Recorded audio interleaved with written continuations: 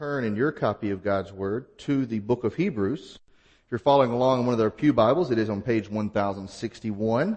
There, it will be on the screen behind me.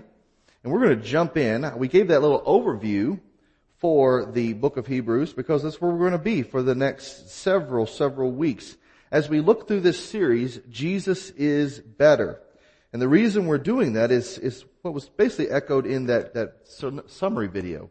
That we want to show why Jesus is better and what foundation we have for believing that. What foundation and hope that we have for making that profession. That it's not simply a cultural thing. It's not simply a Baptist thing. It's not simply a family lineage type thing. It is a biblically founded great hope and assurance that we have. And we also want to show that Jesus is greater because then it prepares our hearts to say, why would I risk? Why would I look and be foolish to wander away from such a great hope and a foundation I have in Christ? So today we're going to read chapter 1. We are going to be looking at verses 4 through 15 in particular, 4 through 14 in particular, but we're going to read the whole chapter because it all flows together, it all ties together for its purpose. So would you stand with me in the honor of reading God's Word, whether you have it imprinted or digital, and if you want to use one of those Bibles and take it home, and it be yours, it's our gift to you. But here is the Word of the Lord in the book of Hebrews. Long ago, God spoke to the fathers by the prophets at different times and in different ways. In these last days, He has spoken to us by His Son.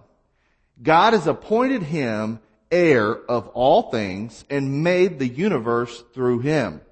The Son is the radiance of God's glory and the exact expression of His nature, sustaining all things by His powerful word.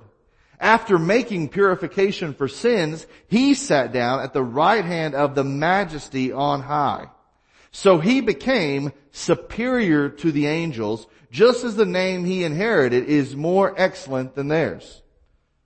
For to which of the angels did He ever say, "You are my son, today I have become your father"? Or again, "I will be his father, and he will be my son"? Again, when He brings His firstborn into the world, He says, "And let all God's angels worship Him." About the angels, He says, He makes His angels winds and His servants a fiery flame. But to the Son, "Your throne, O God, is forever and ever, and the scepter of your kingdom is a scepter of justice. You have loved righteousness and hated lawlessness. This is why God, your God, has anointed you with the oil of joy beyond your companions. And in the beginning, Lord, you established the earth, and the heavens are the works of your hands. They will perish, but you remain. They will all wear out like clothing, and you will roll them up like a cloak, and they will be changed like clothing, but you are the same, and your years will never end. Now, to which of the angels has He ever said, "Sit at my right hand until I make your enemies your footstool"? Are they not all ministering spirits sent out to serve those who are going to inherit salvation? Let's pray. Lord God, this is your word. May you use it as you see fit. May you draw us to you by the proclamation of it. And may you grow us richly by rooting us deep in who you are and by growing us to produce that which you want us to produce. For those that need to know you and take those steps with you, I pray you would pierce their heart with the power of your word and the moving of your Spirit today. In Jesus' name, amen. You may be seated. So we're in this section of the book of Hebrews, and anytime you get into a Bible book, anytime you open the Bible to study it, obviously you're studying something to gain something from it. That's generally why we pick up a book and read it. We were like, okay, I want to know what the story is. I want to know what the plot twist is. I want to know what the history is. I want to know what the facts are. I want to know what the theories are. I want to know what the methods and the case studies show. We're looking to see what we can learn from them. And so when we take time to open up the Bible, God's Word, we want that same benefit. We don't want people walking away being absolutely puzzled, stupefied, and not growing because they weren't able to comprehend what's there.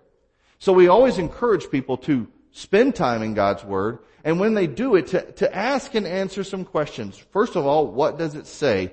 Don't just theorize about the Bible, about what it says. Read it for yourself and see what it says.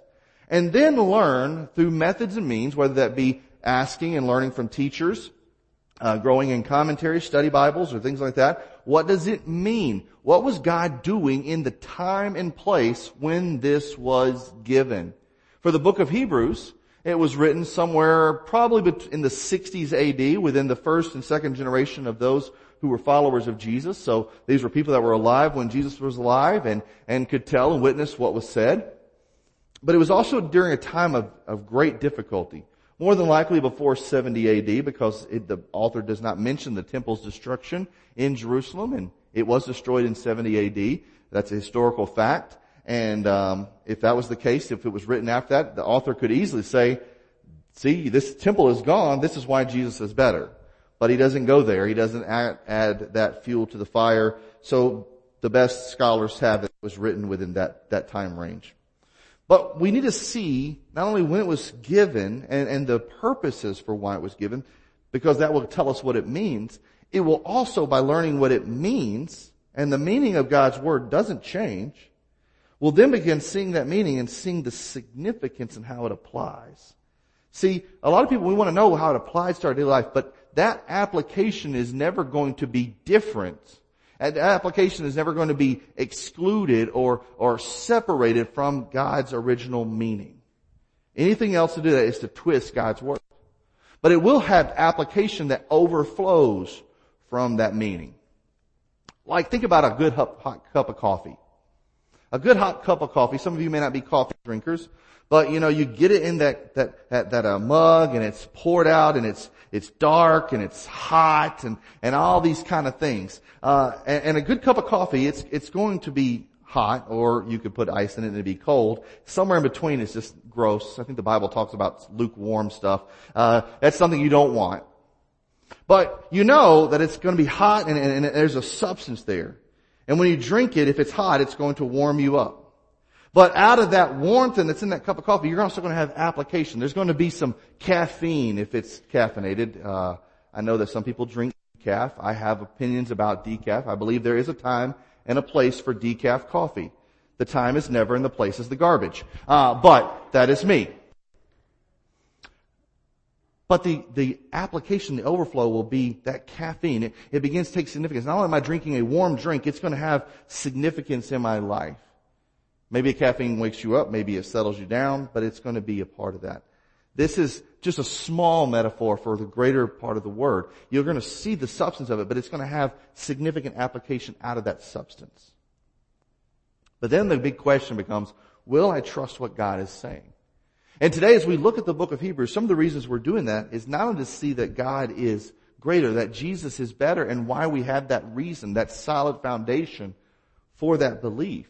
But it also helps us to decipher in a world of crazy messages that are coming from all different kinds of places, and some of them trying to trip up or twist or manipulate God's Word. It's very good for us to see what the Bible says is our hope that is found in Jesus.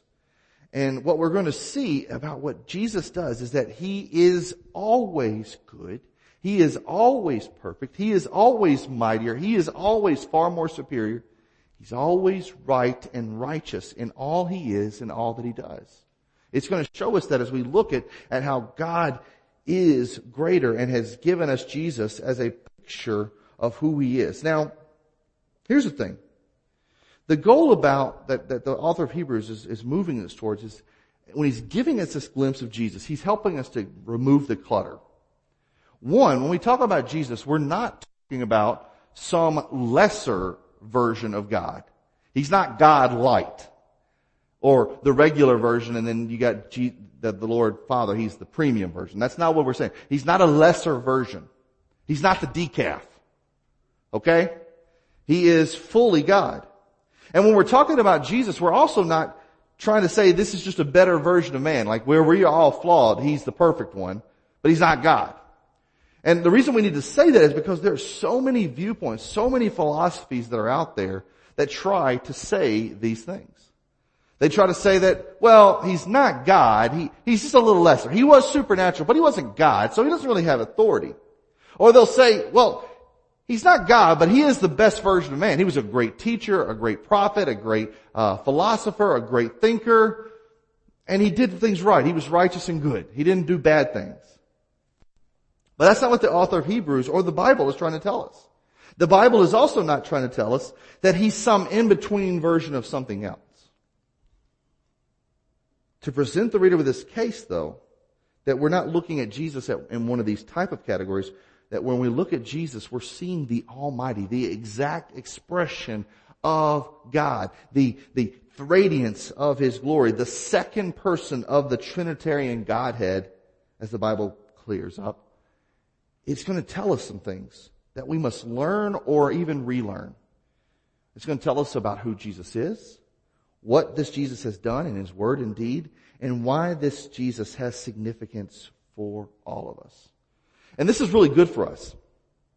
Because I think even in church mode, mission mode, we have a tendency to jump really far ahead at times. And it's not bad for us to do this, but it does miss a point. We have a tendency to talk about all the work Jesus has done. What Jesus has done for me. And we'll use that in evangelism because we want people to know what Jesus has done for them. And that is a good thing for us to communicate. The problem is sometimes we say, okay, Jesus has done this, but we miss out on who is Jesus though. I get what Jesus has done. I get He went to the cross. I get He gives you love. He gives you feelings of joy. I get that Jesus has changed your life. That's good in what He's done. But who is He? And I think that sometimes we get so caught up on what Jesus has done for us and missing out on who Jesus is that when we come in, we kind of like, yeah, Jesus, que sera, sera. He's kind of cool. He's done some pretty good things for me. But He's my buddy. And we miss out on the fact that when we talk about Jesus, we're talking about someone that is huge, someone that is glorious, someone that is grace-giving, someone that has, whenever we talk about good news, we're not talking about, oh, that really made my day. We're talking about this changed everything in history. Not just my life, but all of history. And so, the author of Hebrews is helping to get the right things right first by putting the first things first. By saying, yes, this is the work of Jesus, but do not miss out on the person of Jesus. Because they are not mutually exclusive. They are together. They are intertwined and cannot be separated. It gives us this reason, this solid foundation. It gives us a reason to say, wow, my songs are definitely more boastful, not because of pride and ego on my part, not because of a preference in where I am, but because Jesus is powerful and His person, who He is, was made known to me. It fuels our life. So the first thing that's highlighted is the mighty name of Jesus.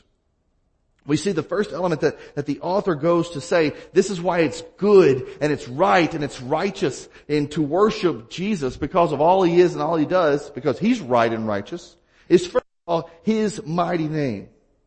It says that in verse 4, He became superior to the angels just as the name He inherited is far more excellent than theirs.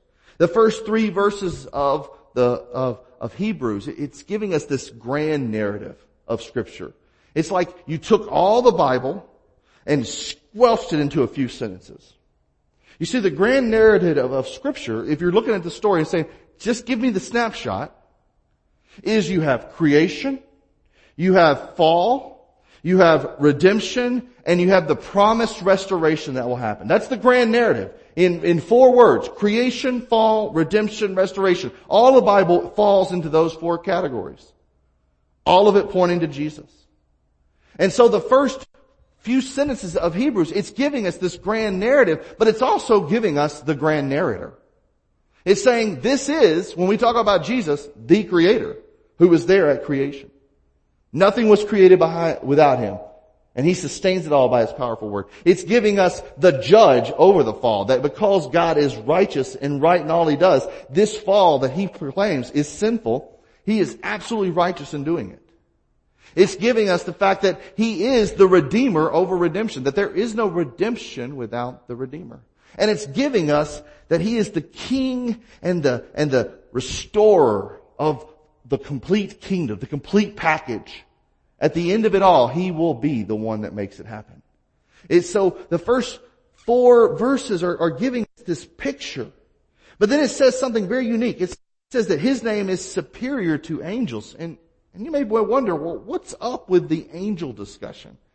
I mean, because honestly, the writer of Hebrews is bringing this up, and we may think that just seems very odd.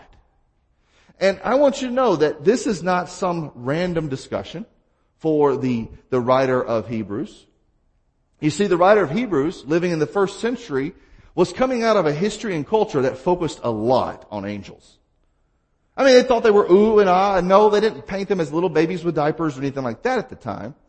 But this is in that range of years, in the 400 years between Malachi and Matthew, they call it the intertestamental period. You had this rise of angel theology. It was during that time that the idea of guardian angels and personal angels that are providers for you came up. And it was during this time that they thought, if an angel gave you a vision, that was always the right way. And so angels were celebrated supernatural beings. So I want you to know this discussion isn't random, but I also want you to understand that it is also relevant. Because you may think, well, we don't live in a day and age like that.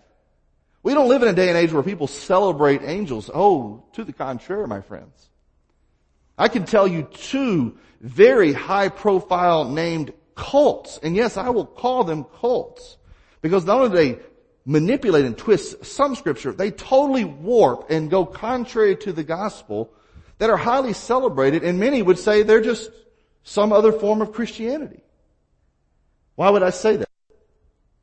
Because if you're Jehovah's Witness, you do not believe that Jesus is the exact representation, the full expression, the very deity of God. You think He's a little lesser version of God. You think He's a higher version of man, that He's an chief angel. Not the King of Kings, not the God in the flesh. And so they elevate Jesus as some highly elevated angel. But you look at here, and the case made from the Old Testament is God never, ever, in all of the entirety of Scripture, named an angel His son. Never called him that. Never gave him that title. They were useful. They were servants, yes, but never given that title. And makes that case. So it's not only relevant in the day and age which the writer of Hebrews give it, it's relevant to us because I would venture to say you probably know someone or know of someone that knows someone that was Jehovah's Witness. You may have gotten that knock on a Saturday morning at 8 a.m. And hey, I want to say, as far as the mission endeavor to go out and knock on doors and to tell people the news and to sit on the street corner and to carefully distribute their literature, man, they've got a lot more going on than some churches. But they're pushing something false that celebrates Jesus as an angel, not as the Son of God. And since He's not the Son of God, He cannot be the Messiah. There's another cult on the other end that even has Jesus in the name of their church. And what they believe is that an angel delivered to them a new gospel, a works-based gospel that holds 3 other books up to equal authority to the Bible, but also says that Jesus is not an eternal God. In fact, Jesus is just a baby God. That He's not who He says He is.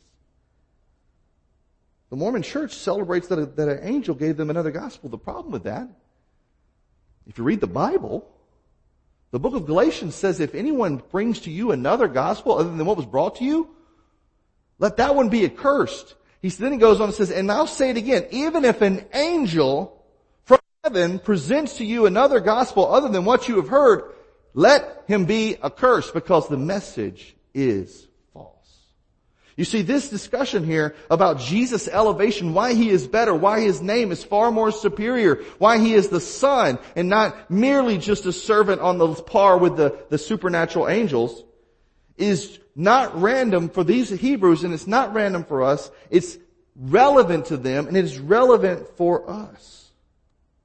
Some of the teachings that we have today that permeate are just spins on old religions. Gnosticism was the religion of the day in the Hebrews, where God was the ultimate good and nothing in the material world was good, so God could not enter the material world. But there was a way to connect with the spiritual through this new age type of movement, through the stars or through some hidden wisdom. And so the writer focuses on this and gives us a relevant discussion, but he also shows us that this discussion is about the relationship that we have with the supernatural, that God has done something far superior, that He didn't just send an angel to do work for Him. The angels that were obedient to God, they would do anything God told them. You want us to go march in, take out an army? Sure. You want us to deliver a people from Pharaoh? Sure. You want us to scare the bats out of anybody? Sure, we'll do that. But none of them could pay the price for our sin. For that, God took that upon Himself. It shows the relationship we have. And this discussion is about recalibrating who we are and saying, do I place Jesus in the authority and hold that He deserves, that He has, even if I believe it or not, He has it. We need to heed the warning of people that try to mess with the position and the authority and the sufficiency of Jesus. Why do we need to do that? Because the Bible tells us to. Not because some preacher at a Baptist church tells you. Not because mom and dad tell you. The Bible says this. Colossians 2:18, it says, let no one condemn you by delighting in ascetic practices and the worship of angels, claiming access to a visionary realm. Such people are inflated by empty notions of their unspiritual mind. We see this imagery of Jesus. But some people have questions. Says, what do you mean that He became superior to the angels? If He became, does that mean He wasn't already? This is the issue of Jesus being the eternal one, the eternal Son, but also the Messiah Son.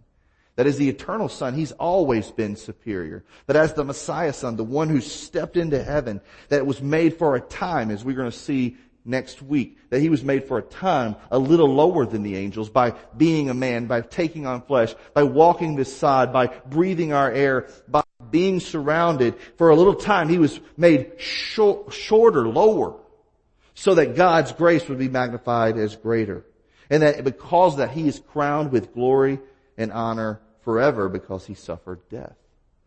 We'll look at that and see what it means by this becoming, as He became the Messiah Son, the one who walked among us. So we see the writer of Hebrews is saying, first of all, the reason that it's right and righteous to worship God and that He's right in worship in all He does and says is because, first of all, He has the very name of it. It's His title. It's in His DNA. That's there. But He also elevates the mighty worth of Jesus. The writer does something very healthy for us, by the way. You may wonder what's up with all these little passages, all these little tidbits. They may not be in the same paragraph structure as your Bible has. Sometimes they're shrunk in brackets. Sometimes they're put in little blocks. But what the writer does here is really good for us, to emulate and to replicate. He balances the reading of Scripture in the light of the rest of Scripture. In other words, what he does, he doesn't say, well, that's unusual. I'll just have to figure out what that means on my own and make up a meaning if it sounds suitable. What he does is he takes difficult passages, difficult scenarios, difficult questions, and says, this is what the Bible says here, and I'm holding up to what the Bible says here so I can have the clear answer of the total presentation of Scripture. Instead of dwelling on snapshots and little tidbit scriptures that are pulled apart by themselves, he's looking at it as the whole. And so here he balances this. And these passages, they come from the three major divisions of the Old Testament. You have quotes from Psalms. That's the writings and wisdom books. You have quotes from 2 Samuel. That's the prophet in history books. You have quotes from Deuteronomy. That's the law. The law, the prophets, and the writings, the wisdom, are the three major scripture sections of the Old Testament. And so as the writer says, I've got to have what the Old Testament says to talk to people who base their faith on the Old Testament, that's what he does. He goes to it. And he says, this is the presentation. If you're having these questions, this is how the Bible in its totality shows the answer and shows the worth found in angels. Found in Jesus. Sorry. I was moving ahead to my next point. Now, you may be wondering, so what is the difference? What is the difference between Jesus as the Son and angels? Well, some of us are puzzled by angels to begin with. We've heard about them. We think about them maybe every now and then. We celebrate them mostly around Christmas. Every now and then around Easter. We celebrate them at Christmas because they're beautiful decorations and those kind of things. Got the trumpets, and we think about the big choir in the heavens proclaiming peace on earth, goodwill towards men, upon whose God favor rests. We think about that. But then we also think about the angels at the resurrection, those that were there at the tomb. So sometimes we need to understand, what is it that angels, what are their role, so we can see the distinctive greaterness of Jesus. Well, angels are spirit beings that are capable of appearing in human form. This is what Hebrews 13:2 tells us. It says that they are mesmerizing whenever they appeared at the resurrection of Jesus in Matthew 28. It says they had laundry that looked like they were clothed in lightning. It was that bright and dazzling. It says that they are highly intelligent and have emotions. How do I know that they have emotions? It says because they rejoice. Angels rejoice when a sinner finds salvation. That's what Luke 15:10 says. There's great joy in the presence of God's angels over when one sinner repents. They also think through and share thoughts. Angels are created beings. They haven't always been, but they were created by God. The Bible tells us that everything that is not God was created by God. Only God is the one who has always existed, the one who will always exist. So angels are created beings, and they're created for the very purposes and glory of God. The Bible tells us that angels are not beings that marry, and apparently are not able to procreate. It says that whenever we die, and we go to be in the resurrection, that we're going to be like angels because we won't marry or be given in marriage. That means we won't be procreating. That we'll be like them in that manner. Doesn't mean we get wings. Doesn't mean we get harps. Doesn't mean we become someone's guardian and follow them around. It's a little creepy, I'm just being honest. Well, my grandpa died, now he's my stalker. And honestly, I'm not trying to be mean or cruel. The Bible doesn't give us that picture. It doesn't give us that direction of what happens after death. The Bible says there are 3 angels that are given names that we know of. Not that other ones don't have names. But we know of 5 passages in the Bible that speak of an angel named Michael. 4 passages in the Bible that speak of an angel named Gabriel. 1 passage in the Bible that speaks of an angel named Lucifer, as far as by naming him. And we see that the angels serve God in His bidding. They're spectators and participants in God's mighty works. According to Scripture, we see that it was angels that served Jesus in the midst of His suffering. They are placed by God to watch over the church, according to Revelation. They are used at God at times to answer the prayers of His people, according to the book of Daniel. They are called in delivering from dangers, according to the Pauline letters. They are presented to give us encouragement in our time of need, and they are also reveal judgment and inflict punishment at times in the Bible, according to the book of Genesis, when you see the passage about Lot being delivered out of Sodom and Gomorrah. And what we see here is the author uses this point and talking about angels and what they knew about angels, and say, look, there is a distinctive difference between these created beings in the service of God and the eternal one who is the Son of God. There is a distinctive difference, and there is no comparison. He uses this rhetorical argument that God never said this. God never called them this. God never charged them with this. And yet Jesus is spoken of and promised and given this mighty worth, this mighty title. He is the one that has all in his hands. You see, Jesus is the one who is preeminent, superior over all. He is the one who is over all creation, and that everything falls in his hands. That's why it says that at the very end, in the book of Revelation, it talks about this entire restoration that will be echoed throughout the heavens one day. And you know who they're going to be celebrating? They're not going to be applauding and saying, "Hey, good job, buddy. Glad you did your part." You'll get some praise, you'll get some encouragement, yeah.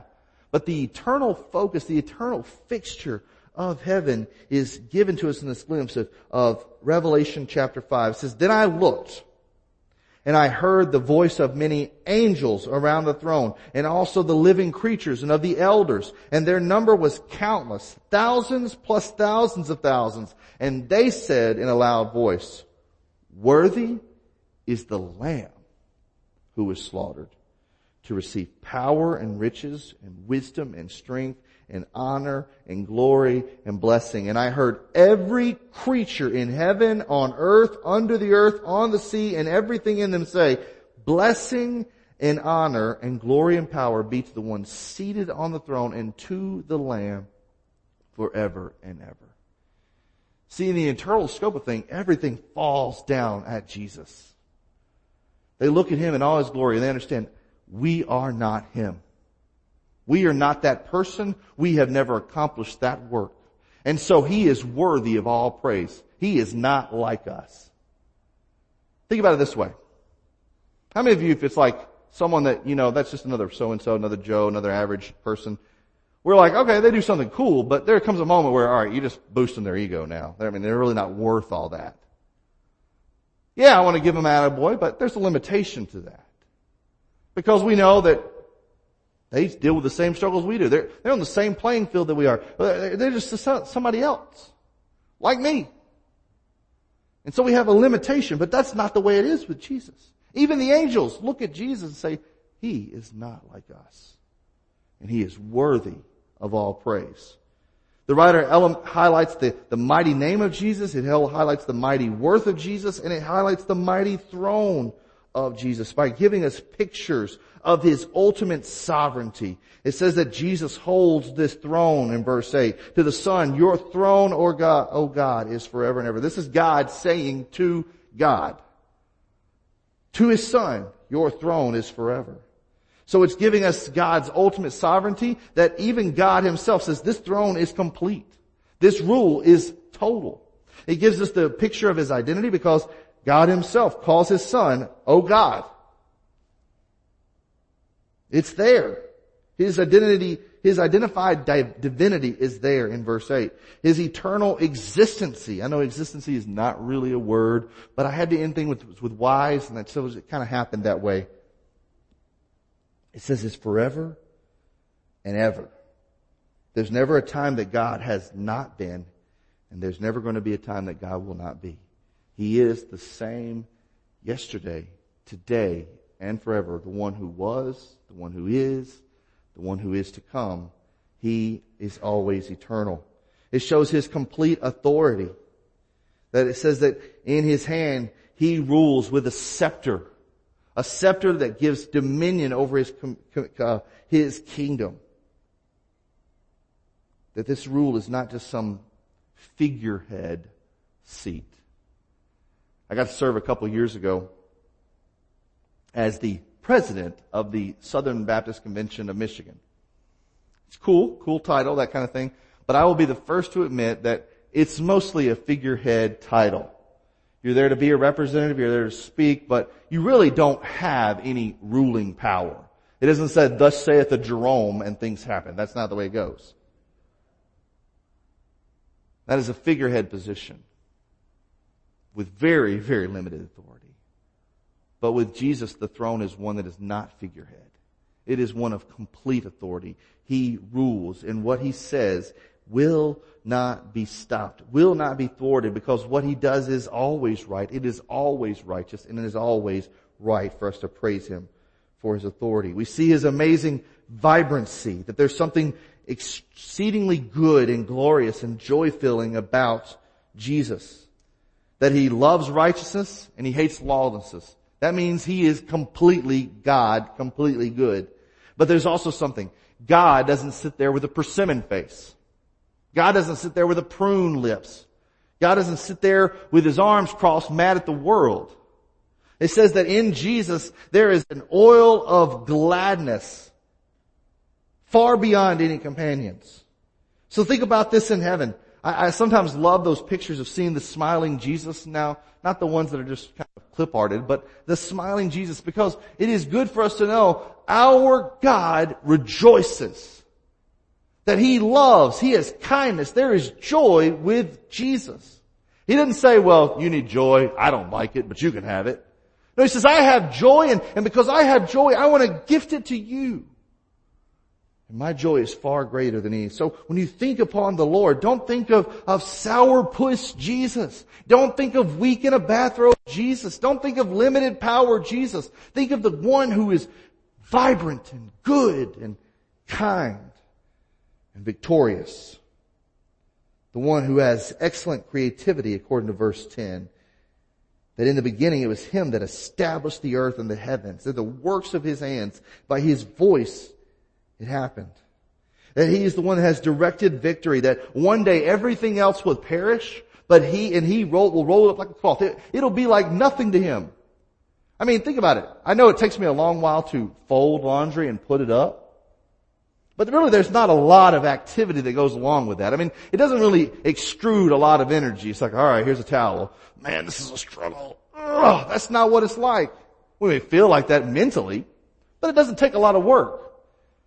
This is the comparison that the Bible tells about God's victory. That one day everything's going to perish, and it's going to be like Him throwing a towel in a bag. That's as much limited it will take in His strength to bring that victory. That's some power there, guys. That's some rule. That's some awesome trust that we can have that God has a directed victory, and then also that with Him is someone who is unshakable, that He is the same and His years will never end. That when we think about Jesus, we're thinking about someone who has indescribable immutability, that He never changes. He will never be shaken. Which leads us to looking at the mighty reign of Jesus. The author says, now to which of the angels has He ever said, sit at my right hand until I make your enemies a footstool? That God never said that about anyone but His Son. And it shows God's trust in the reign of His Son to be the sovereign. That He has sovereignty over all. I know I've said that word twice in the same sermon, and that's like a rule that you're not supposed to break. But that God has complete rule. And because God has sovereignty, there are those that are His subjects. Those that are angelic in the supernatural dominion, and those that are earthly.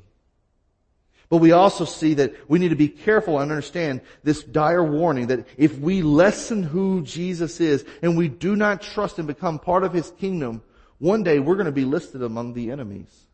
That'll be merely His footstool. There's a sentence that comes from Jesus to those who do not trust Jesus. They do not accept and receive the blessed grace gift offering that He gives them. But until that day, God is still sending out His people to be ministering spirits, to be used of His service. Why do we take time to look at this Jesus? Because He's right and righteous in all He does. And if He's right and righteous in all He does, then our activity of worship, our activity of mission, our activity of evangelism, discipleship, service, it is very right that we continue on with a steady hope, not just because we're trying to be good enough and get people to like us, but because Jesus is worth it. If Jesus is right and righteous in all He is, then His name is good. We should be the first and foremost to praise His mighty name. We should say it is worth every ounce of our being to follow Him. We should say that God's rule reigns over all, and even if it means I have to be uncomfortable and change what I'm doing in order to follow His throne and His reign, hallelujah, help me do it. And because God is good in all He does, it points us back to this is why the gospel is such astoundingly great news. That this is not just mere comparison of apples and apples to some other philosophy or some other worldview on par with them. No, it's exceedingly more. That there is a God who is holy that sees the offense of sin, and instead of sending someone else to it, He says, I will be the substitute. The complete total one for them. This is why the gospel is so good, that God did that and then He placed it before us and says, I am not forcing this upon you, but I am greatly encouraging you and letting you know this is the default direction you're going, but this is what I'm doing to provide salvation. Trust in me. This is why the eternal hope is so good. It's not that we're so looking forward to a place. The place is going to be awesome. But the greatest prize is not the place. The greatest prize is the person. That we get to be there with Jesus and say, with all those angels, the thousands upon thousands, yes, worthy are you. It's why this life is to be transformed, because Jesus is worth it. He is mightier than we could ever compare to anyone else. So the life of the disciple needs to say, God, let my life in word and deed declare the mightiness of who you are and the mightiness of what you've done, because it is right to do so. Let's pray. Lord Jesus, I just ask that during this time as we come to a close, that you would help us to honor you, to give you the might that you are worth following, the praise that you are worth receiving. I don't know what you want to do in this moment, Lord, but I pray that we would respond to your move in an obedient way, because we're drawn by your grace, which is so good. In Jesus' name, amen. This time the music's going to play. I'm going to ask you to keep your heads bowed, your eyes closed. And we want to offer this time of response. I don't know what type of business that you might need to do with God in this moment. Maybe you need to come to Him for comfort. Maybe you need to celebrate and hand over your victories to Him and say, God, thank you for these blessings, and just share a grateful heart. But maybe your next step is something, I don't want to say far more serious, but far more essential. Maybe today you're coming and you are without peace from God. And you're trying to figure out, how do I get that? I'll tell you, there's only a way to get peace with God. It's the peace that comes from God. There's nothing on our part that could ever earn it, ever achieve it, ever get it as payment for what we do. There's no quest that we could make. But God says, I've made it available for you already. And I extend it to you through my Son. But it comes first through an act of admitting your need for it. Understanding that a lost person needs to be found. A dead person needs to be brought to life. A drowning person needs to be rescued. And they're crying out for help. So we in our sin says, God, that's who I am. And you've made that known to me. I admit I need your grace. It's by believing that Jesus is that way of salvation, that there is no other way. That's why the Bible makes so much about Him being far more superior. All these other ways are shifting sands, but His way is the way, the truth, and the life. And it comes from confessing.